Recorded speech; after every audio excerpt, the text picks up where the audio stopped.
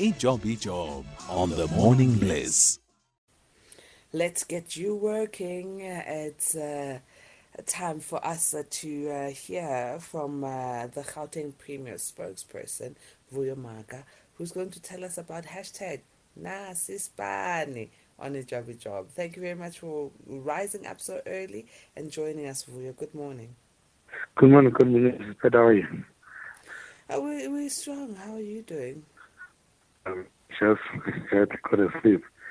I'm told some people are already in Nazareth, so it's a bit scary and exciting. Good times. Tell us why there are already people this early morning at Nazareth.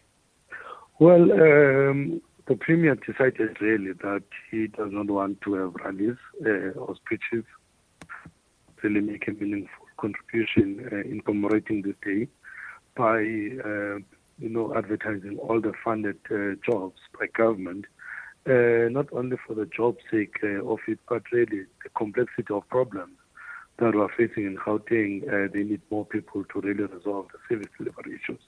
So, today we're starting that journey. So the application is open today and will close on the 14th of July. All right, so it's almost a full month where these applications are going to be open. There was some protest happening in and around the Westbury community, and I want to hear from you that how are you planning on making sure that this hashtag Nasispani initiative with about 8,000 jobs, as Panyaza Lusufi mentioned, being made available to young people who qualify, how are they going to be distributed across all our communities and not only giving prevalence to one community while marginalizing another? Well, that's why it's actually an online registration. Even yourself, you can go to jobs.gauteng.gov.za and then you look for among the jobs that are there and you apply for your own job and get a reference number. And with all the qualifications, basically you bring your CV and then you submit your Z83 and hopefully any person who has applied does qualify, and then we are able to take it from there. So it's not an exclusive to anyone, even yourself now. Speaking to you, you can just open up your computer. You'll see a number of jobs that are there and apply for it. Yeah, Tabelo in the studio there, my technical producer. Now we can apply for jobs. That's what we are being told. Even we can apply for jobs. So, I always ask myself when such great opportunities come out, right? And we need to get South Africans working. And it's a good thing that they come out. When they come out, why is it that we say certain people are being hired and certain people are not being hired? Are you taking pictures? Are you seeing I like your face, I don't like your face, I like your what's going on? Please explain to us that criteria. Is it based on qualification and experience only, or are there other factors that you take into consideration? No, it's just qualification. That's why I'm saying it's an online application. So we'll not possibly know all the people. I suspect the guys that are doing the shortlisting. If you take, for example, the police crime prevention, you're talking about 6,000 people that got hired there. And I don't think all 6,000 people will be known by one person or 5 or 10 people who are actually doing that shortlisting. I don't know so many people myself. So people just apply and actually we do that. And we understand, of course, the situation that we find ourselves. We've got a country that almost 5% of its population is unemployed. So if you really don't get the opportunity, you then feel that is reserved for other people. Actually, a lot of people really do get these jobs.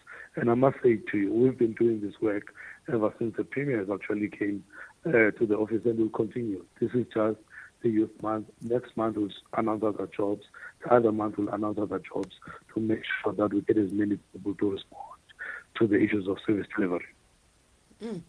All right, so people start applying now. Is there anything more that you are assisting young people with? For instance, where do they access stable Wi-Fi to be able to go online and apply?